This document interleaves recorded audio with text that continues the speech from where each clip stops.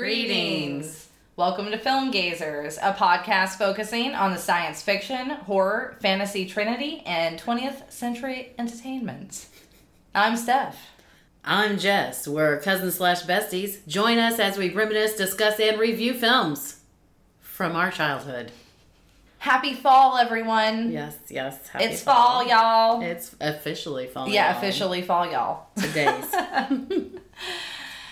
We are celebrating the equinox today. Mm-hmm. We just got back from going to our local harvest festival. Yeah. It was really great.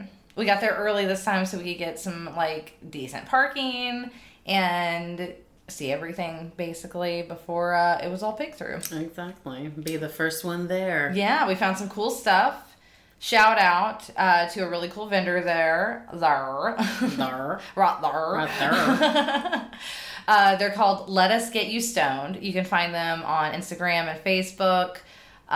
She has some really good pieces. Mm-hmm. I myself bought an amethyst crown today. Like a headband. Yes. It's gorgeous. It's gorgeous. I was already wearing my citrine headband that I had got from them.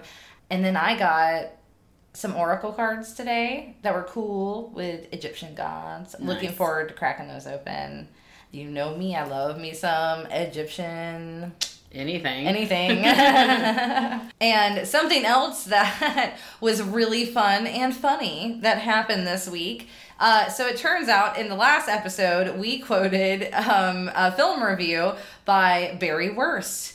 And then it turns out that some people listened to the episode and that know Barry Wurst. It's a small world. Him and his wife also do a podcast, and it's called So I Married a Film Critic. So I was like, oh my God, that's crazy. They reached out on Instagram. So yeah, whoever's listening to us, thanks for also spreading the word around and everything. Just such a small world. Yes. So we just thought that was really cool.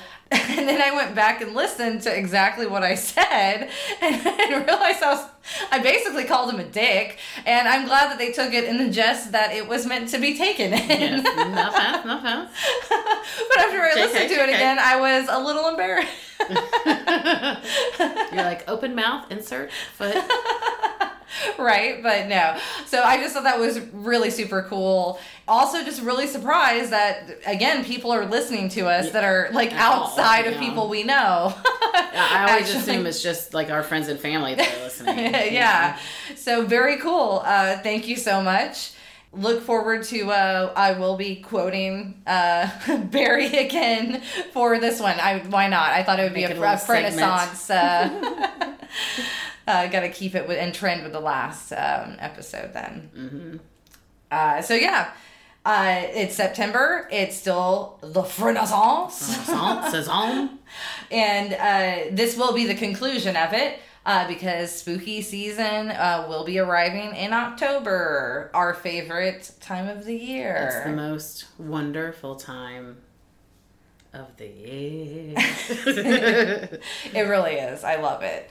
It's almost time for me to rewatch Gilmore Girls. Oh, there you go. That's my autumn show. I can't do it anymore. Yeah, I know.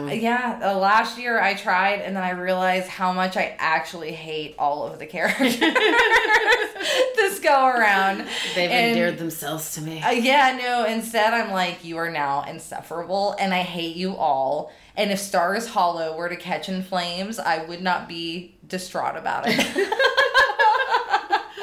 No, that's what I love the most is what it looks like and the fall and the leaves and the snow. Oh yeah, no, the ambiance. The ambiance. 10 out of 10. Yeah. People, 2 out of 10. Well, at least you gave it 2. There's a few redeeming characters. Yeah. I'm going to be doing definitely more horror movies. I'm going to try to I want to say, I'm going to do the 31 Days of October. No, I already can tell you it's not going to happen. I can't do that many movies in a row just because I don't have enough time in a day to commit to sometime, I don't know, at least an hour and a half. No, I can't do that daily. Are you crazy? Are you crazy? Anyway. What else you been up to? I went through on Hulu. It was called The 90s. The Deadliest Decade. Oh, and it have was, I watched that? It was like murder most foul. It's like semi-famous cases, you know. I think I might have watched that because it had like it was all famous cases. Had the OJ case. No, I don't think it had OJ. Okay, then that's not the one I watched. Right now, I couldn't tell you what murder it had. You're like, I watched A Deadliest Decade. I don't remember what was so deadly about it. I really don't, because I was like, fell asleep on the couch a couple times, had to restart the episode. One of those shows. Also, I rewatched Friday. Oh, classic. Still just as funny as I remembered it being. Nice. Also, Ice Cube looks exactly the same. I know. He has not aged or changed at all. He has always looked 35. He looked 35 then. He looks 35 now. I don't know how he does it. Yeah, it is impressive. Mm-hmm. He's like a fountain of youth. He really is. And his like deadpan acting in it. Yeah. So funny. I mean, Chris Tucker was like a gem. Mm-hmm. Yeah, the whole movie is good, and all the supporting cast. But rewatching it, it's been a while now, and I was like, forgot how young everybody was. Yeah. How old we're all getting. And then still been watching Only Murders in the Building with Mom. Oh. And I love it. Nice. And we were discussing this last night. I actually enjoy Martin Short more than Steve Martin in this. Oh, I love how we went from, oh my God, I used to hate Martin Short, mm-hmm. and how you're like, oh, he's tolerable in this. I like him. And now we've gone to, I like him more than Steve Martin in this. I do. Oh my. I know. I am shooketh. I ever thought I'd see this day. I think it's just because of the characters they're playing. Yeah. Because Steve Martin's character is like supposed to be so much more like serious and has like his little emotional kind of. It feels like Martin Short's character is almost more warm. Yeah. Steve Martin's character is colder, and Martin Short is the warmer, like, of the two personalities. Mm-hmm. And that's just by first season. And he's just hilarious in it. Yeah. He's so funny. Well, I'm glad you're liking it so much. know. I'm going to have to get back into it. It's on Hulu, right? Mm-hmm. Okay, that's what it is. Again, it's one of those things where it's one of the apps on the smart TV and not the PlayStation. Oh, no. So it goes in the forgotten territory. It goes in the... But Shudder is also, I just have it on the TV. So I have been remembering more lately because I've been actually using Shudder. Good for you. I know, right? I'm so proud of myself. Baby steps. Baby steps. Yeah, we've been continuing yet again our journey of Dragon Ball Z. Mm-hmm. I said I'm that fucking committed that it's like almost been everything I've been consuming. Besides the movies that we do here. It's the movies that we do for the podcast are a rather nice break, I will say. Like, I'm not saying I'm like, oh, I hate Dragon Ball Z. I'm just, it's been a lot now, and we are on the last rung. So how many seasons are there? What is it, 3 or 4, I think? That's it? Yeah, but they're a lot. Like, I'm on I've watched over 200 episodes now. So how many episodes per season? I don't know. 300? I don't even know. It was a lot. It was weird. And it's like old school too, you know, like it was in the 90s and stuff. So the seasons aren't like how our seasons were sometimes, I think. Yeah. I don't know. But either way, I've watched like well over 200 episodes now of Dragon Ball Z. We are getting towards the end.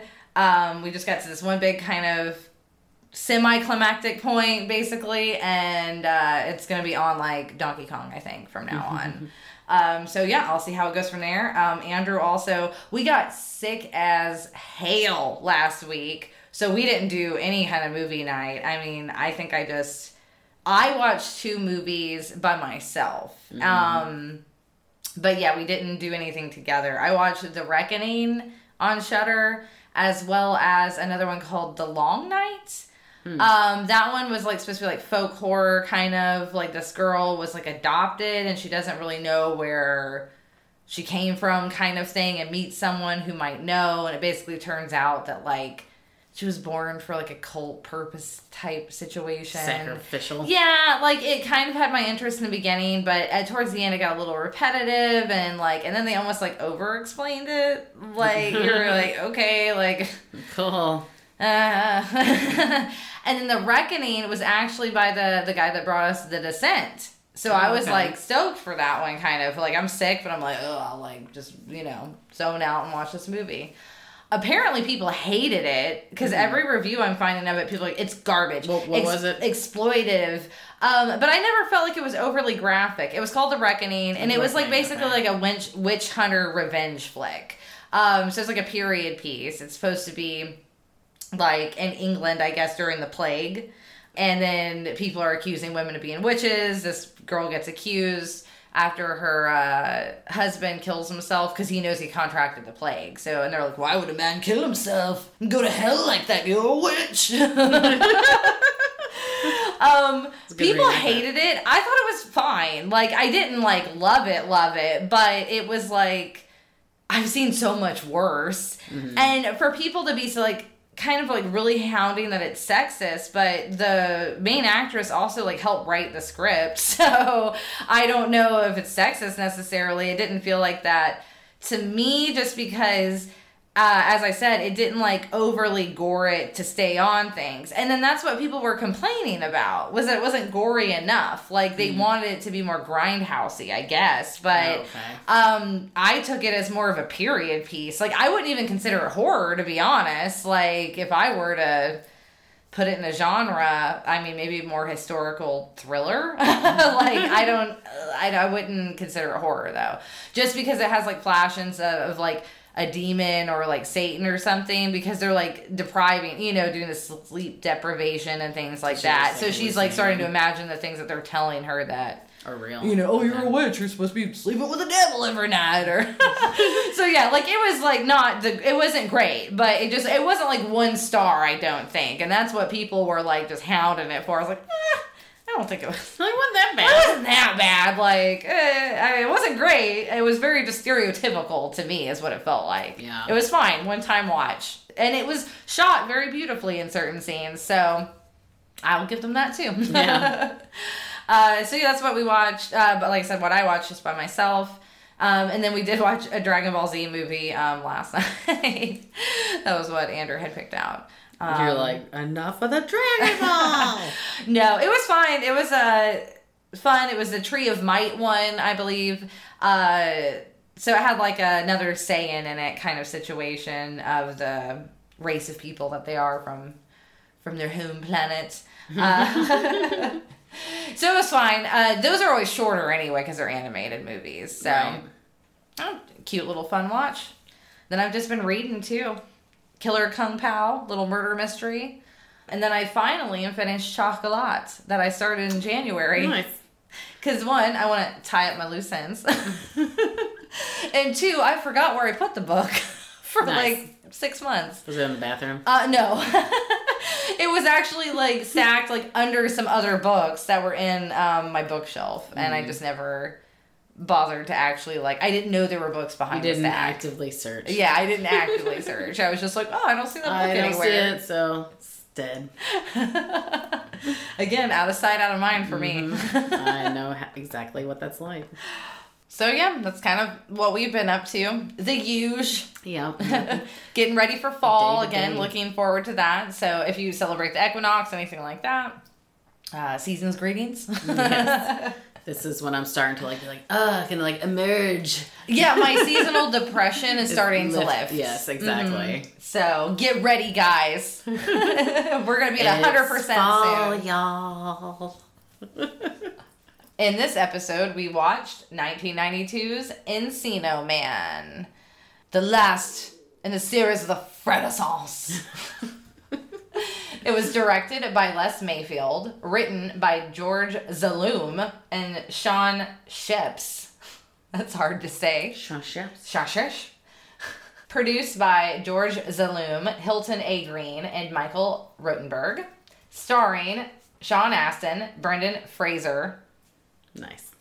Megan Ward, Marriott Hartley, Richard Masur, and Polly Shore. Cinematography was by Robert Brinkman. Edited by Michael Kelly and Eric A. Sears. Music by J. Peter Robinson. The release date was May 22nd, 1992. So this was a summer movie. I'd say this was like a get out of school, like going in the summer, like type of flick. What grade were you in 1992? In 1992, I was in second grade, so I was 8. Nice. So I doubt that I saw this at the movies. But I remember watching it a lot. Like, I have core memories of this movie. Nice. Implanted in my brain. I was only 5. And because I'm a September baby, I actually didn't start kindergarten that year because of my birthday. Right. So this was the year I was crushed because I didn't get to start kindergarten. So, needless to say, I don't think I saw it either when it came out. Remember the Goofy movie? Yes. Had Pauly Shore in it. Mm-hmm. So I used to watch a lot of that, and Encino Man, and any Pauly Shore and Brendan Fraser movie. And this is right at that sweet spot of running time, 88 minutes. Mm-hmm. Not even 90, 88. Yep. Right on time. The budget was only $7 million. The box office was $40.7 million. Nice. So not bad. We're just going to jump into the facts. Why not? The film was released in the United Kingdom in September of 1992. And it was titled, I just thought it was funny, California Man. California Man. So Les Mayfield and George Zaloom were the masterminds behind Encino Man. They had met in film school, and they also worked on, basically, if you've ever watched, I think, any of those little documentaries that came out around, like, Steven Spielberg movies, they made them. Okay. Like, that's kind of what they did, was a lot of behind-the-scenes directing of making of, like, films, which I thought was really cool, because I used to watch all of those. Yeah. I was really into them, especially if it was a Spielberg movie. Like special features. Oh, yeah, absolutely. So, in one article I read, it was during the filming of the Indiana Jones one, they found a guy, a college professor who was out in Encino, and he was, like, doing a dig out there. And they were like, oh, well, let's make this documentary a little interesting. So it's, like, about making of Indiana Jones, but then they're really going and kind of interviewing people, you know, who are actually doing digs and stuff, you know. So I'm like, cool. And someone, he said, made a joke where they're like, oh, what is he going to find? An Encino Man? And I guess that's where the first little sparks. The seed was planted. And this was also during a time, so Jeffrey Katzenberg is involved, and this is when he decided to buy the pitch in the meeting because it was going to have such a relatively low budget. And this was, like, I guess during a time it was called the Katzenberg Memo. And it was, we're going to make lower budget movies at our studio. And it was a business plan and a way to, like, shake things up a little bit, I guess, in the industry. So this was one of those first, they call it a first memo movie. Okay. And it was $7 million was the number. Like, we're going to make movies for this amount and kind of just, like, I guess maybe see what sticks kind of thing. So Pauly Shore was picked for his, like, popularity on MTV. So he was kind of like, Sean Astin was known from his previously being in the Goonies and everything, but he was, you know, still younger. This was kind of him, I think, coming into more of his teenage and adult acting. We know he had some big, obviously, films to follow. But Pauly Shore actually won a Razzie Award for Worst New Star. Really? Yeah. That's interesting to me, because I thought everybody loved Pauly Shore back then. Well, apparently not in this movie, I guess. Which, we'll get into that a little later after, like, when we really start delving in. Because Brendan Fraser didn't even really want the role. Huh. Yeah, he was actually interested, he was trying to get into more serious roles even then. And it was specifically School Ties alongside Matt Damon. Which was, I think, booked around the same time. But I guess something didn't work out, in that situation, and he did end up doing this film. Someone was quoted saying, like, they felt like getting him to join was them... they're like, oh, it's about family and the idea of creating family. And I'm like, What is it though? That's the idea of the movie. Encino Man. Yeah, they were like trying to make Encino Man deep, so he would get on board. Basically, I see. Is what it sounds like. It's wholesome. Oh man, there also had been like a test screening movie or something. I can't remember what exactly it was called. What did they call it? I don't know. I guess it was just, like I said, a screen test, basically. But it was much more done. It was almost like it was done with like an indie kind of 5-minute movie thing for them to show studios and see if anyone would pick it up. And that was actually, Ben Stiller was the caveman in that. And you can find this on YouTube. Really? Like, yeah, Pauly Shore actually released the video. Like, someone had mentioned it. And so Pauly Shore was like, oh, yeah. And he unveiled the screen test for everyone to look at. Oh, my gosh. I'm going to have to look that up. And it did have different actors completely. It had... And when I watched it, I really liked him. It was Keith Coogan, who's the brother in Adventures in Babysitting. And he's always like the schemy kind of guy, you know? And Don't Tell Mom the Babysitter is dead. Okay, I can't remember what he looks like now. Okay, I'm going to pull up the thing. Because once you see him, you're going to be like, oh my God, that guy. I actually think he would have been better than Sean Astin in my opinion. That guy. Oh, okay. That's funny. Yeah, so it was Keith Coogan, though, playing Sean Astin's character. And it was another sidekick completely named, like, Harold, and it was played by a gentleman named Jeff Maynard. So, yeah, it's really fun to watch. I suggest you go and find it, because it was funny. And Ben Stiller, I feel like he's almost like Zoolander in a little bit. It was dumb. It was funny.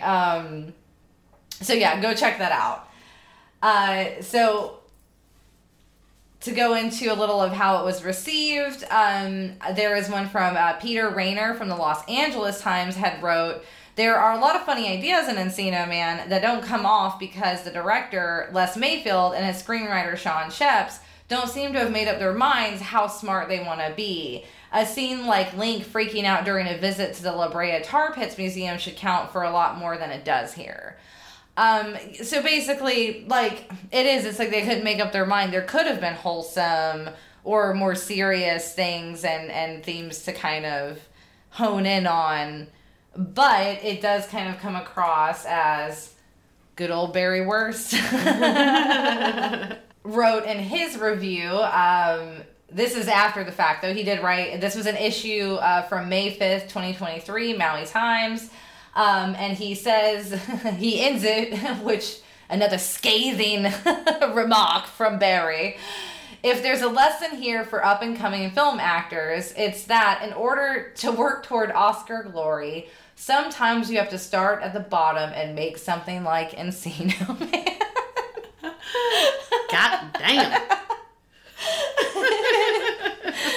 Because I will agree with both of the critics in this one. Because I do think it had those undertones that it could have made it a more family-friendly movie, to be quite honest. But instead, it really did hit rock bottom. Glacial. In some of the way it was, how it ended up being. Like I said, it doesn't matter how bad it is to me. It's always going to be there. I know. So that was the fun facts and how it was received a little bit by others. As Jessica's already stated numerous times, she fucking loves this movie and it's near to dear to her. It's near to dear. Near to dear to my heart. Dear. But with that, before we get fully into it, Jess is going to take it away with the Ya Googled Summer. California teen Dave Morgan is digging a pit for a pool in his backyard when he happens upon a caveman frozen in a block of ice. Aided by his goofy friend Stoney, Dave transports their discovery to his garage where the Neanderthal thaws and is revived. When Dave and Stoney find the living and thoroughly bewildered caveman, they attempt to pass him off as a foreign exchange student named Link, resulting in many misadventures.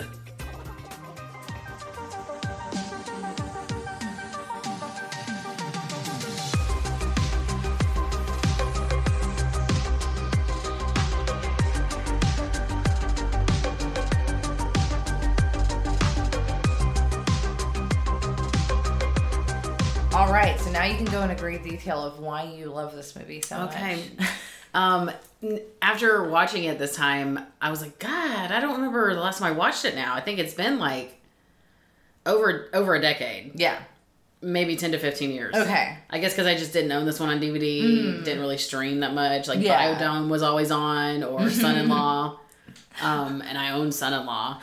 But this one was always... Oh, which we need to point out that Barry Worse also said is Pauly Shore's Citizen Kane. Yes, with Son-in-Law. And we agree with that. And I totally agree. It really was. It's the... Mwah. Out of the 3... movies. Anyway, so yeah, like I said, I have core memories of it because to me, Brendan Fraser was like the most beautiful man of all time. So you were really digging Link. I was really digging Link, and I always loved Pauly Shore. Like I thought he was funny and kooky. Liked his style. Yeah. And rewatching it. And you were like 8. I was like 8. But I mean, I really started watching it probably when I was like 10 and up. Mm-hmm. So from like that all through middle school especially. Definitely. Like, oh, Link. So this definitely, and I mean, and let's be honest, this film was made for teenagers and like, especially during that era. It's very 90s. It's very 90s, so and it makes sense. Checks out. Still enjoyed watching it again. Like, I still got butterflies when he comes out with his new haircut. I was like, oh my gosh, I still feel the same way. Oh my god, I cannot say the same. And I was like, oh my god, he's got an undercut. That might be more, if I watch George of the Jungle, I feel like that's probably, I don't know, I watched The Mummy. That's, I mean, to be honest, that's my Brendan Fraser movie. It's definitely The Mummy. I mean, come on. But this one, I remember watching at your house. Like, Encino Man is the movie I watched when I went to your house. And I watched I always remember Biodome more. That wasn't one I watched a whole lot of. And I always, when I was younger, I would get the two mixed up sometimes. And then I'm like, oh no, one has a bald one. I thought you said bald one. No, Baldwin. A Baldwin. Is it Steven or Billy? I believe it's Steven. Okay, I can't remember now. It's been a long time. I watched the preview of it last night. I got a little sidetracked after I watched this one. And his little dreadlocks, they're like an inch long. So funny. So yeah, this movie essentially was mainly watched at your house. So that's kind of the recollections I had. I completely forgot Sean Astin was even in this. Yeah, I think I did too. Nope. Like, that was a blip on the radar for me. Well, because I never really cared about whoever that character was anyway, because he wasn't the two that I liked. Yeah, because I really only remembered Pauly Shore for the longest time, and I had even forgot it was Brendan Fraser until like, oh yeah, da-da-da. Yeah, da-da-da. So, da-da-da. And, which is funny, because I love Sean Astin now. Like, definitely. Samwise Gamgee. But I'm going to go ahead and say it straight away. Because, yeah, I will say I hadn't watched this movie since I probably was a kid at your house. So, probably 2 decades for me. Yeah. It's been that long. This is probably Sean Astin's worst movie. Oh, yeah. He is 100%. The worst character ever. He's not even good in it, though. Like, even his character's not good, but even acting-wise, I'm sorry. Like, because I love him now, and we know he's capable of being a great actor. Yeah. So, I just feel like, I think this was just like a paycheck for kind of felt like that, didn't it? Yeah, because, there was nothing redeeming about his character. Well, there was some really silly... when they were in the pool and he was like this close to his face and like talking seductively to him, like that, oh my god, I was dying. I was like, is he trying to seduce him right now? Yeah, his character though was just terrible and awkward as fuck. And it wasn't in an endearing way either. Like, that's, I think, the worst thing about... And creepy as fuck. Like, yeah, he was creepy as fuck. Fucking creepy.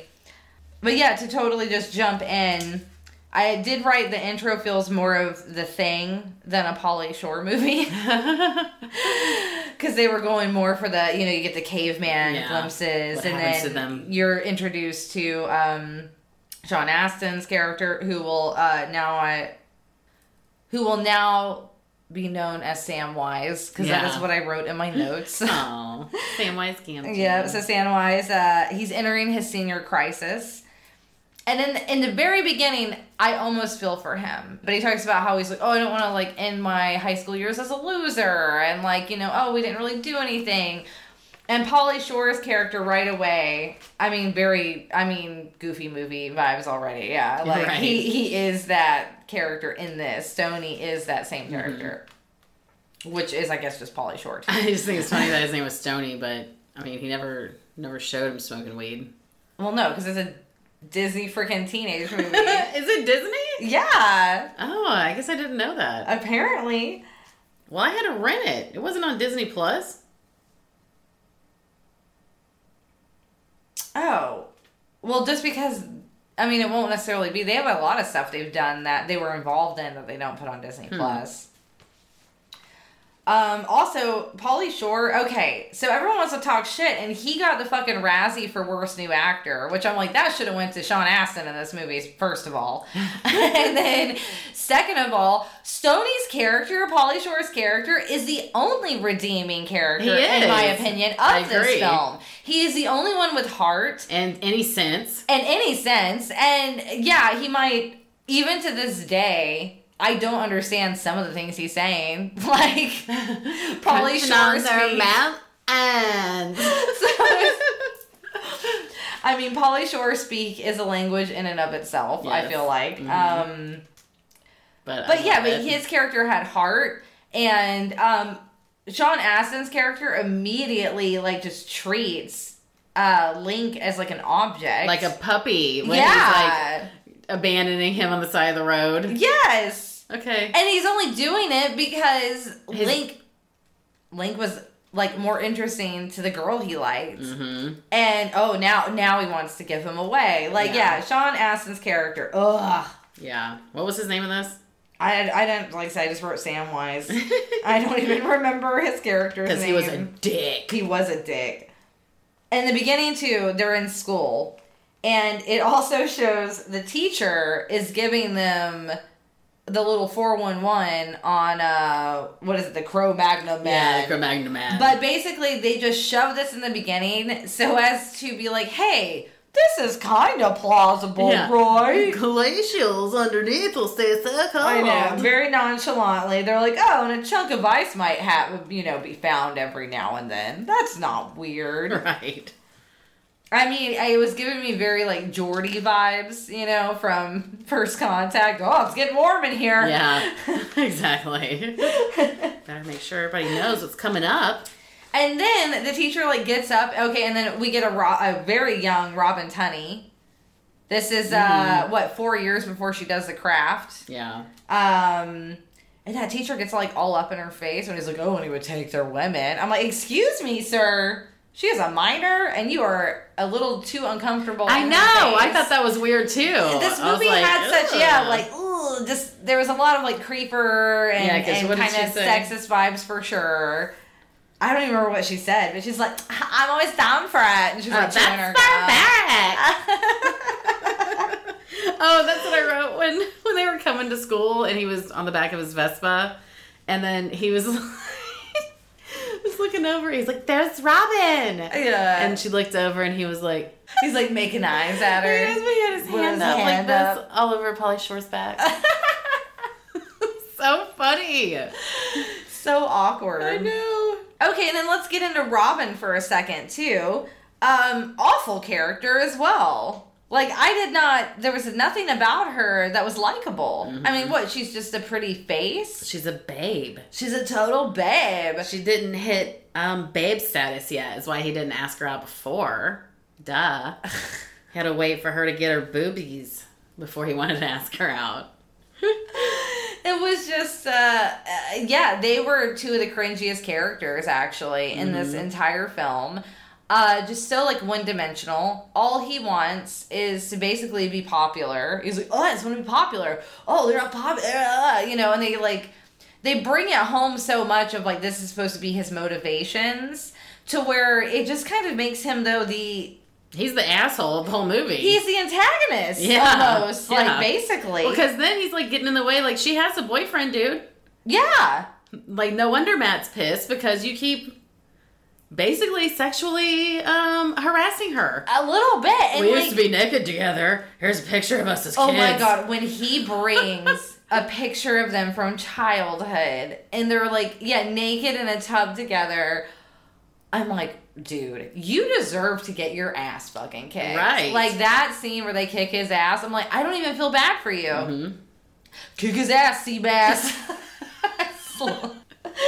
Like, I 100% was, like, rooting for the bullies almost in this movie. And Matt, okay, so Matt's character, I was like, at first I was like, is that Matt Dillon?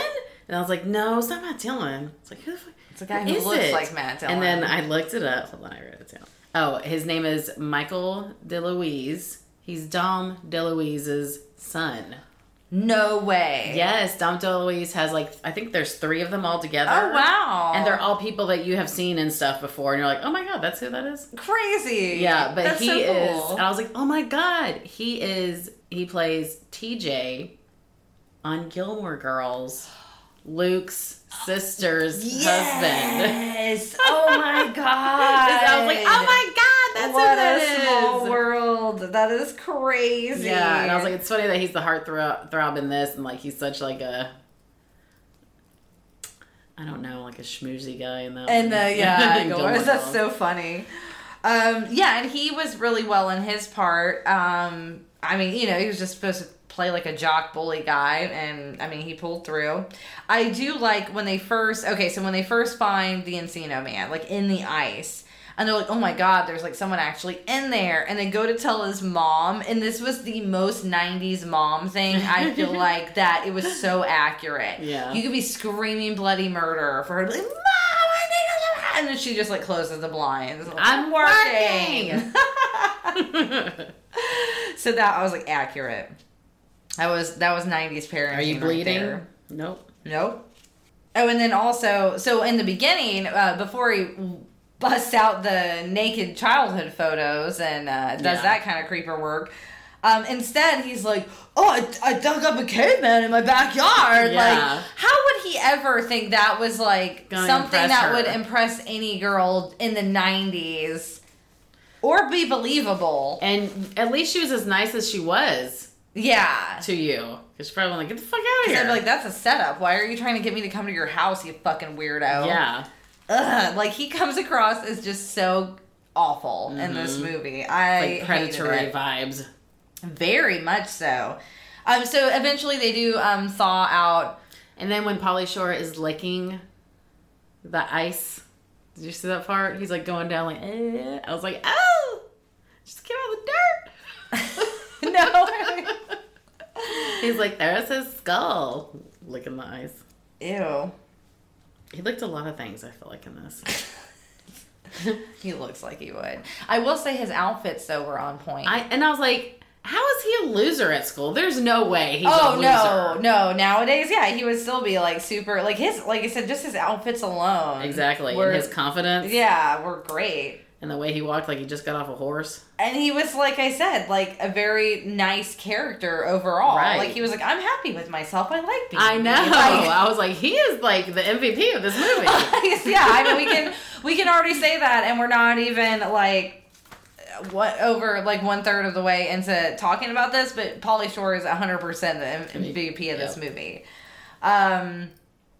When we get Brendan Fraser's, though, introduction, finally, he has thawed out. They were at school the whole time. He conveniently... Well, they do show him kind of checking around the neighborhood first, but he somehow goes back to the place where he was thawed and goes into the house, because that makes sense of what he would do in this situation. Of course, he goes back to their house. And then it conveniently goes right up to Sean Astin's room after he trashes the place. Yep. And nobody says anything, really, about the house being trashed. Like, no consequences, nothing, really. Oh, and again, in typical, I feel like, 90s fashion, is the son is not held to accountability. Because they do the family dinner scene after that fact. Because now he's already gaslit them all. Because they've made the big scene where, they somehow were able to tame the caveman enough. In, like, an hour, basically.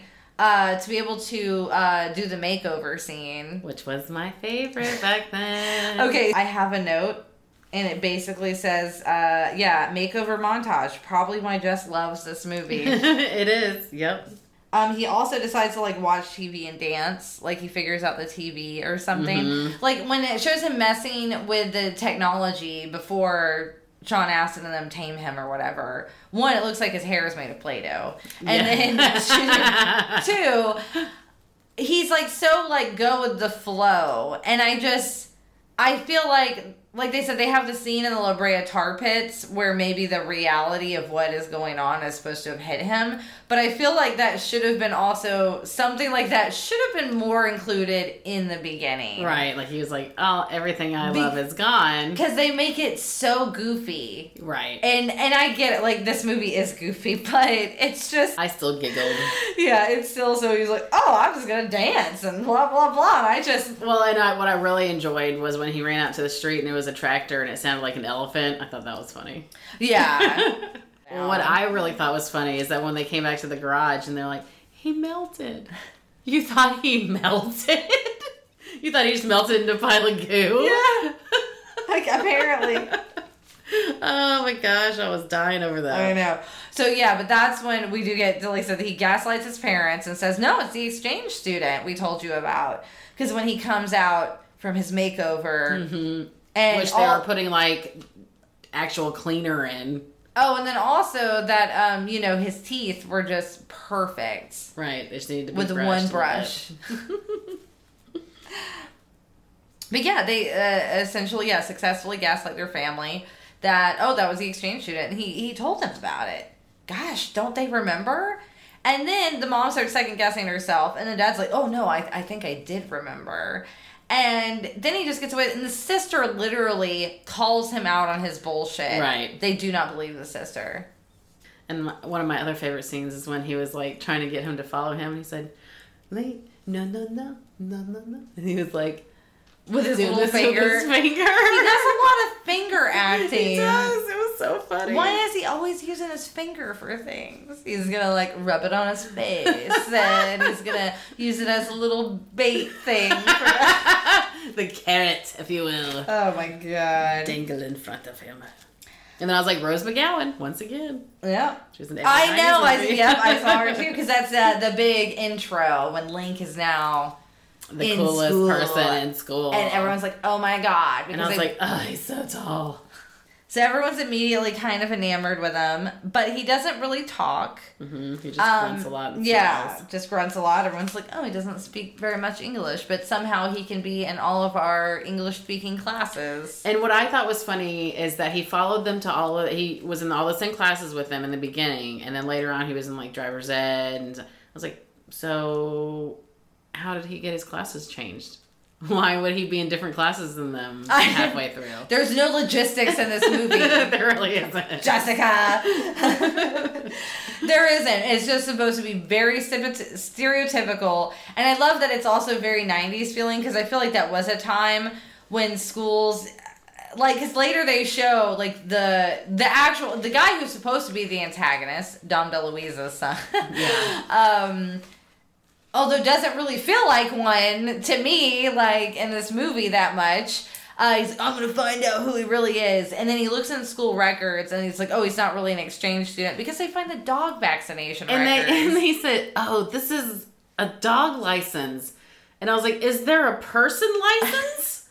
What were they looking for? And nobody noticed that he had a rabies vaccine? Like... people don't just get a rabies vaccine, do you? No.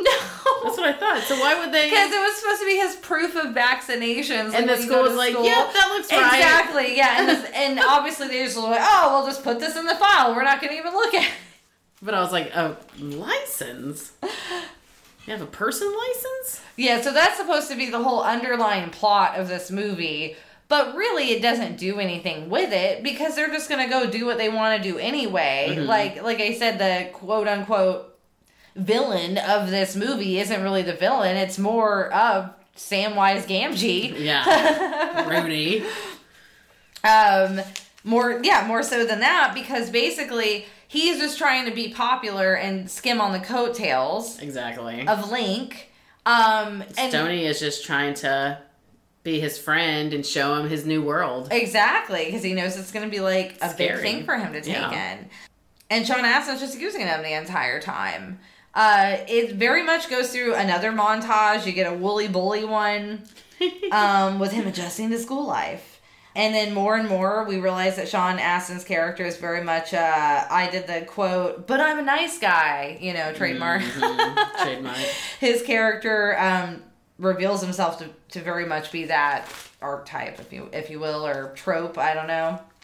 And then they end up with, like you said, the driver's ed. And then, again, like another kind of montage it goes into of he has been playing a video game the whole time. Yes. And so when he's in driver's ed, and then that's when... how he knows how to drive. Yeah, Stoney and Samwise are like, oh my god, no, like he's gonna go try to recreate the video game, like...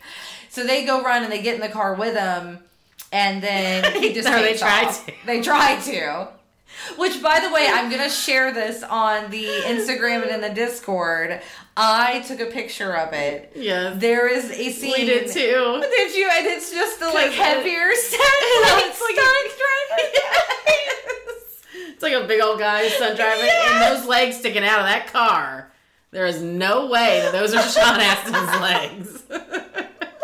Yeah, we paused it and took a picture of the same thing. Barely poorly done. And they even, like, hold the shot long enough to where you're just like, oh my god, there is no, like, quick flash. Exactly. And, like, and I was like, oh, it's still going. It's still going, and you can 100% see that that's none of them in that vehicle. I know, it was so funny. Because the other person, when we paused it, they were like this.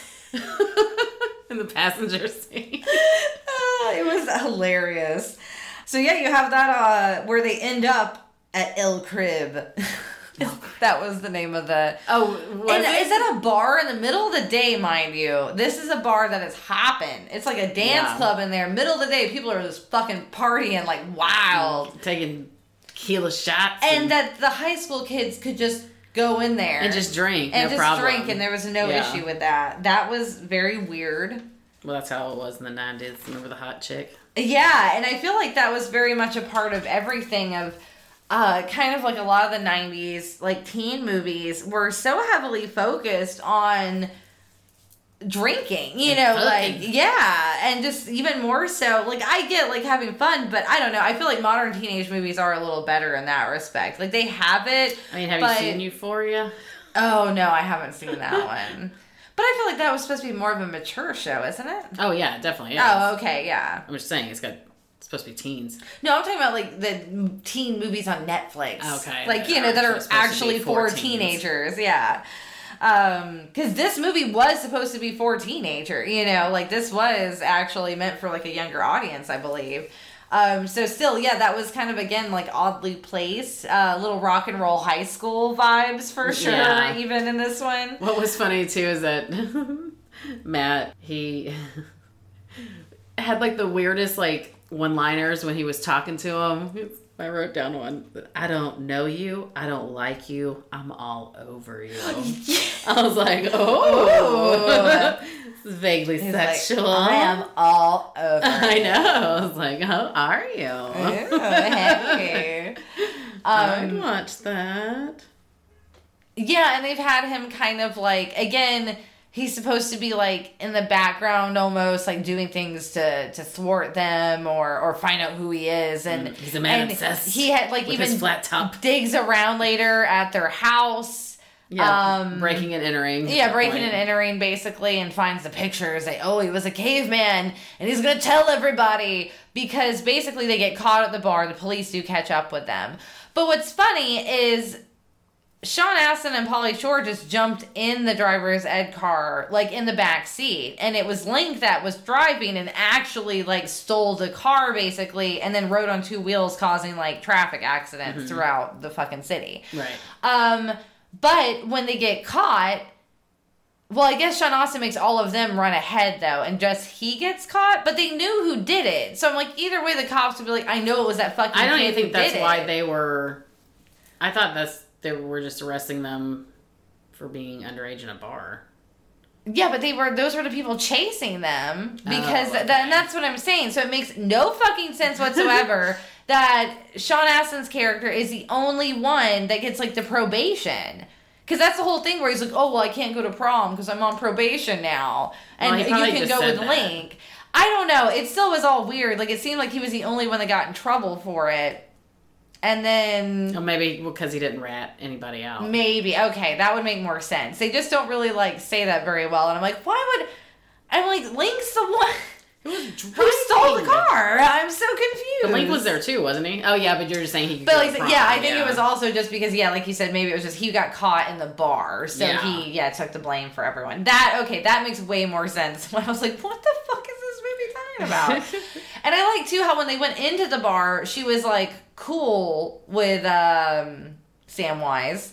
And then as they were progressing in the bar, she's like hanging out with Link more and more. Mm-hmm. And then that's where he's getting jealous. And then he asked her to prom, and she says she wants to go with Link. And again, I'm like, why does anyone like this girl? She's so, like, one-dimensional. Well, and I'm like, that's kind of a bitch thing to do, because you know your friend likes Link. Yeah, that too. I'm like, Robin Tunney's into him more. Mm-hmm. And then also... Yeah, she came in, like, holding hands with him in the bar. Yeah. Like, they were, like, an item or something. Right. But then she's like, no, I changed my mind. I don't know. She was just, like, such a... She literally was, like, just supposed to be the trophy. Like, it was, like, really, like, ugh, just kind of, like, upsetting a little bit. You're like, really? This is it? Okay. And in real life, if he was a real caveman, he would not be able to keep his dick in his pants. They would have to monitor him 24/7. Or, like, I mean, he would be probably, like, incredibly violent, maybe. Like, I would imagine. I don't know. Yeah, they really... He would not be a nice guy. They really are romanticizing it. Yeah, they do. Yes, 100%. And I am here for it. Believe me, I romanticized it. Oh, Lord. And so basically, then the big climax of this movie really is the bully guy going to the prom, and then Sean Astin ends up chasing him because he wasn't at the prom, and he's like, what the fuck, dude, and chases him there. And then somehow she's going to go back with Sean Astin's character. Like, then she's interested. All of a sudden again, when Link, like, basically wins. He's winning the prom king, essentially, and the other guy shows up because he's gonna, reveal it. Why is anyone gonna fucking care? Like, why would anyone care or be, like, weirded out by that, considering he's, like, behaved around them, like not badly. Right, yeah, exactly. like he's not anything to fear or anything like that. Therefore, why are they going to fucking care? Like, exactly. And then, of course, as the movie shows, no one fucking cares. So it almost, like, there was all this build up to something for literally nothing. Like, this movie really wasn't and then it just ends like that, like, found my girlfriend. Yeah, she's like, thought out, the same situation of, like, how they found Link is her, and then they know, oh my god, someone's upstairs, there's another one. Yeah, because it's the same handprints. Yeah. But I did notice this time watching it, all of his drawings, I was like, he's drawing his girlfriend. He keeps drawing, like, boobs and stuff. Yeah, I did have that written down too, because I was like, they do show throughout the entire movie he's always drawing the same thing. Mm-hmm. And yeah, I'm like, does it ever tell you? But see, they never even go into it, though. Yeah. And then, like you said, she just conveniently thought out. And knew how to take a bubble bath. Yeah. Shoosh! And then we did skip over the scene of, when he was going to get rid of him. Because that was after, that was when he was like, the girl wants to be, like, with Link.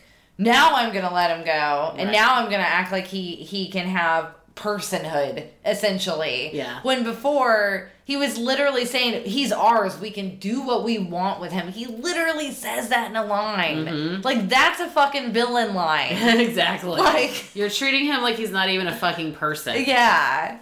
And then, because they even later at the La Brea Tar Pits, when, like, the weight of what is happening is getting to him, which they fucking, like, they show an iota of, and that was supposed to be, like, the heartwarming, I feel like, scene a little bit. That, and then the one where he's going to let him go, and then he's like, no, but we're family. But again, that's Stoney's character really pushing that. Right. Sean Astin was going to let him go regardless, unless Stoney had showed up. It still would have been that way. So, like like I said, in the La Brea Tar Pits, though, the teacher does say at one point, like, oh, you wouldn't be able to distinguish him from a man nowadays. Implying that that's how, like, he is like a normal human, you know, whatever, modern human. Exactly. So again, like, so that makes what Sean Astin's doing, like, literally the people are teaching you this in school, and you're just like, he's mine! Well, and then just like Pauly Shore would say, he's like, well, he needs to, like, stand up for me, and, like, you know, for me and whatever.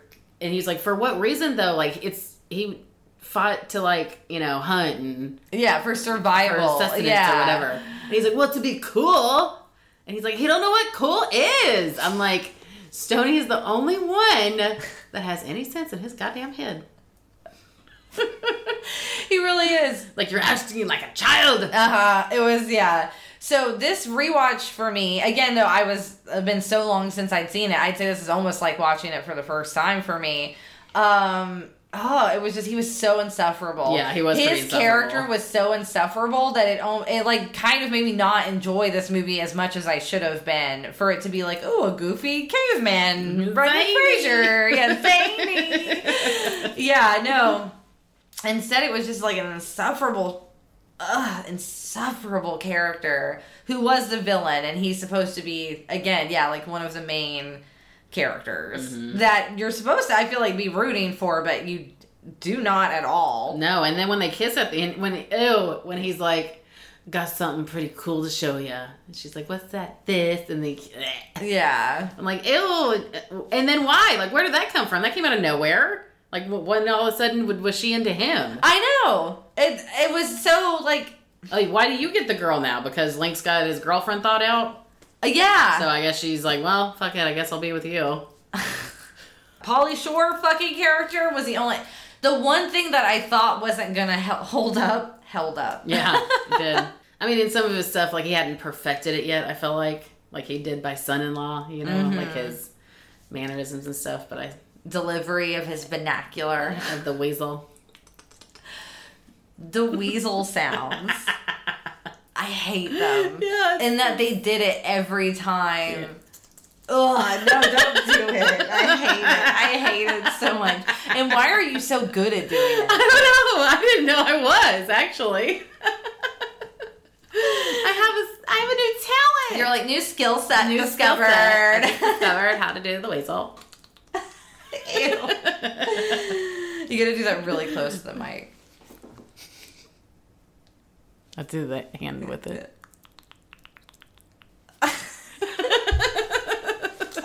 Ew, see, that's it right there.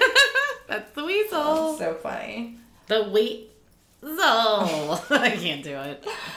Oh, and did you notice, though, that they also... Okay, well, they end it with the end, buddy. But then also, Stoney has an I'll be back scene. And I was like, was there going to be a sequel? I wonder.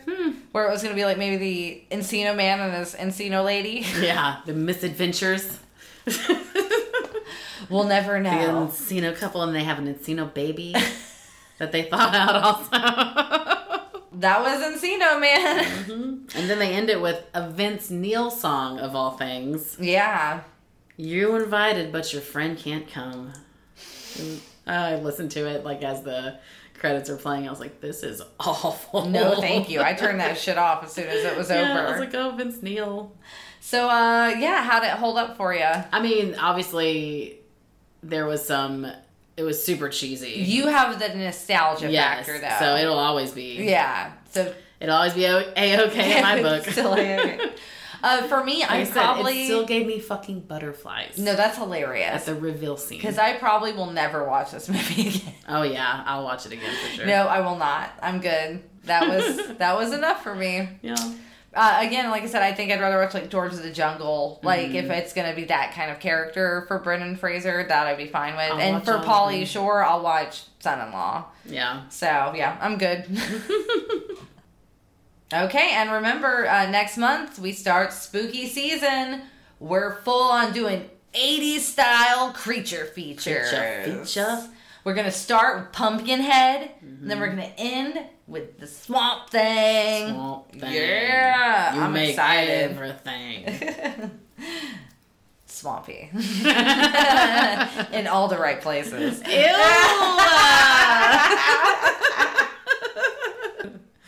I never heard swampy described in a sexy way before. Well, now you have.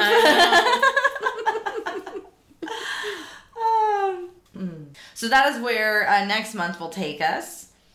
A lot of the fun facts had come from The True Origin of Brendan Fraser's cult classic Encino Man by Dylan Parker from thethings.com. And remember, as always, you can find us at Film Gazers on Instagram, on Facebook, and on Twitter. On Twitter is where you're going to find the link to get the Discord. Get to the Discord. And also, just to let the Discord members know that I did actually make the design for some VHS magnets that I thought might be kind of fun, as well as a Time to Hit the Dusty Trail keychain. And it looks real good. Yeah, good. So yeah, she saw the digital draft of it. Yeah, so now I will just have to start doing the cutting and everything. And then, yeah. So I actually did something that I said I was going to do. Nice. I'm very proud of you. And Jess has also been working on more audiograms. We're trying to be more active again in our social media. We have got a few new followers on Instagram and everything, so shout out. Mostly I have noticed we're getting other podcasts that follow us, which to me is very cool. So if you are a listener or you're a follower, again, just thank you so much. It's been really fun kind of having more people reach out to us, and we're having more interactions. It doesn't feel like we're just talking in a dead end. Yeah, we're not just screaming into the void about movies. Which is fun also. Yeah, but it's been fun hearing from people. So yeah, thanks again, really appreciate it. So, time to hit the dusty trail. Until next time. Later, taters.